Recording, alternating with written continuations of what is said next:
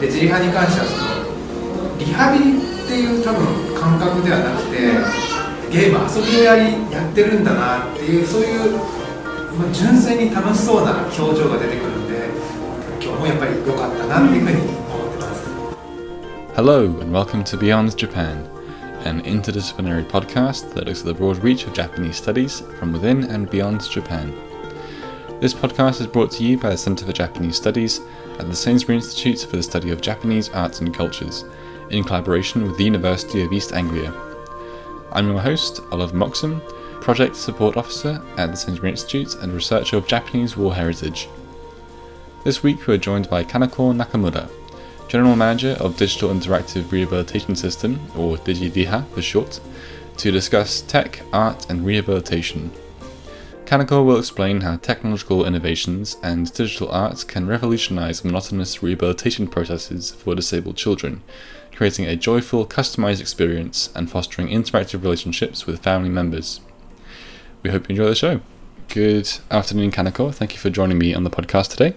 Yep. Thank you for inviting me for this great opportunity. So, first of all, I'd like to know a bit more about you. Can you tell us about your area of expertise and how your interests have brought you there? Yeah. Well, first of all, I'm Kanako Nakamura. I'm living in the UK these, but I work remotely with a Japanese company. Well, my expertise is in physiotherapy. I used to work as a physiotherapist for years in Japan, especially with disabled children. And also, I got a master's degree in disability studies here in the UK 2020. Then, well, after working in Japan with disabled children, I went to Guatemala to work as volunteer in physiotherapy with disabled children as well. I really love to work with children. I see. Thank you. So the NPO, the non-profit organization that you work for, Digital Interactive Rehabilitation System, or DigiDiha, seeks to fundamentally change how we approach rehabilitation for disabled children. Before we get into the details of DigiDiha, could you give us an idea of what kind of rehabilitation methods have traditionally been used for disabled children and what your organization set out to change? Okay. Well, first, I'm so sorry that DigiDiha is quite hard to pronounce for maybe English speakers. Is it like for us, for Japanese, DigiDiha is easy to say. So we love that. We love it. Say DigiDiha. Yeah. The formal name of it is Digital Interactive Rehabilitation System. So DigiDiha for short. Well, first of all, the therapies like physiotherapies, occupational therapies, in Japan are likely to be repetitive and boring sometimes, and sometimes could be age inappropriate. Well, from my personal experience as physio, I know that there are many therapists trying to do their best to avoid that happens, but still it's still common. But the children are supposed to run around all day long and play creatively, not following instruction from others, especially from adults. But the disabled children should do that in the therapeutic sessions. And besides, some therapists focuses on manipulation techniques and ignore the child's own interest, preference, and autonomy. I'd say like disabled children may be seen as a subject of treatment rather than as an individual with human rights. So yeah, unfortunately that's true still. Well, this situation has improved a lot, but it's still problematic. I see. I've had a look at some footage of DigiDiha sessions, and it's delightful to see these kids having fun with their families through their therapy. Could you explain for our listeners what kind of activities you provide for the children and how it aids their rehabilitation? Yep. Like we are developing a rehabilitation tool that uses sensors and digital art. The sensors detect the player's physical movements. For instance, from small fingertips movement to dynamic full body actions. Then the sound and visual effect are generated interactively according to their own movement. And the all apps are designed and coded by our occupational therapist. Then all applications are based on trainings and assessment used in therapeutic sessions. So players can perform exercises similar to those used in rehabilitation while playing with DigiLiha. It is already suggested that disabled children maximize their potential while playing rather than passive intervention. So we hope that DigiLiha will be a very good tool for disabled children. Excellent. So does using advanced sensor technology have any drawbacks? For example, would this kind of therapy be accessible for economically disadvantaged families? Yeah, finance is a big issue, you know. Well, in the UK, I think many charity organizations support the families, like donating a number of tools. But for example, like they provide electric personal mobility or equipment to play esports and other games. I know that this is not the case in Japan, but of course, relying on charity organization is not the best thing to do. Like government should do that instead. But in Japan, it is completely dependent on the family of disabled children or disabled people as well. We would love to approach this kind of social system as well. I see. So just to go on what you said earlier, are you looking to expand the activities of DigiLiha from Japan to the UK as well? Yeah, exactly. Our aim is to expand DigiLiha to all over the world and all age of generation people. So expanding DigiLiha in the UK is a bit we'd love to do that in a few years. That's great. Now, you use the term digital art to explain the activities you provide through your initiative, but to some it seems more like video games. Could you tell us why you use the term digital art? Yeah, well, that's a good question. Well, good point. Well, that's true. Well, the majority of art we have now is like video game, you know, that's true. But we want to include a variety of art form, not just video game-like expressions.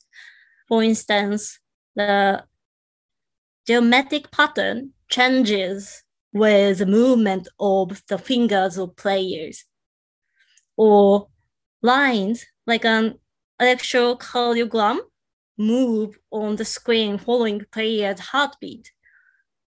Kind of like that, like wider variety of expression. And we'd love to examine how each of these effects impact the players in a psychological and physiological way as well. Yeah, it's great. I mean, I think that it's kind of a leading thought in pedagogy that play is very important in education, not just for disabled children, but for all children. Yeah, exactly. So what kind of feedback do you get from the parents or carers of the children, or indeed the children themselves? Well, we've got a lot of positive feedback from disabled children and their families. Like a lot of children have told us that they want to do DigiLiha and want to do more. Like once more, again, like that. That is really fun, like exactly what we want. And the best feedback I got is that one child with a very severe physical impairment, so he communicates using a special sign language. I'm not sure what it's called in English, but he uses the fingertip movement to communicate with his mother. And he said, well, his mother said actually, but he said that for the first time, he was able to play on his own initiative with DigiLiha. That's amazing. Yeah, it was very amazing moment, I think. Like many therapists have tried to let him play with some toys, for instance, some toys and switches, but they couldn't do that because of his physical impairment. But finally, with DigiLiha, he could. That was the best feedback ever. Yeah, that's great. Yeah, I suppose children with very severe physical limitations, advanced technology is going to be the only way they can express themselves and play independently. Yeah, that's true. Yeah. So, what age ranges do you cover in the DigiLiha program? Yeah, well, as I said, our goal is through DigiLiha, people of all ages and from all over the world who need rehabilitation are connected together. So our next challenge is, as I said, to expand overseas, like in the UK or European countries and any other area of the world. So our big goal is supporting disabled people by providing attractive rehabilitation tool, it's DigiLiha, so that they can participate widely in society. In addition to developing apps, we are also developing platform. We call it DigiLiha Days. It's like a platform like Netflix or Amazon Prime. You can access it and you choose any other content there are. Like we got that kind of platform. And then it's kind of ideal stuff, but we are trying to do the best for the goal. Like we'd love to make it possible for people to accumulate DigiLiha token by playing DigiLiha, which can be exchanged for instance, airline miles and other economic opportunities so that disabled children and disabled adults can contribute economy as well. I see. That's amazing. Yeah, that's big goal for us. Yeah, great. Well, that's all of my questions. So thank you for answering my questions. Before we finish the episode, are there any other projects that you are working on? Apart from DigiLiha, you mean, or current project in DigiLiha? Both. Okay, so, well, current project in DigiLiha is implementing an online competitive and team play feature like esports. You know, like rehabilitation is generally something you do as an individual, but in reality, there is a limit to how motivated you can be if you do it alone. It's kind of boring, you know. So by cooperating or competing with someone else, rehabilitation is expected to be more effective. For instance, like previous research in esports have shown that playing esports with other people, someone else, releases more hormones which strengthen social bonds. So now our project is collaborating with esports researcher to see if similar effect can be seen in DigiLiha playing. That's it. I see. Great. I see. Great. That's amazing. I look forward to seeing what comes out of that.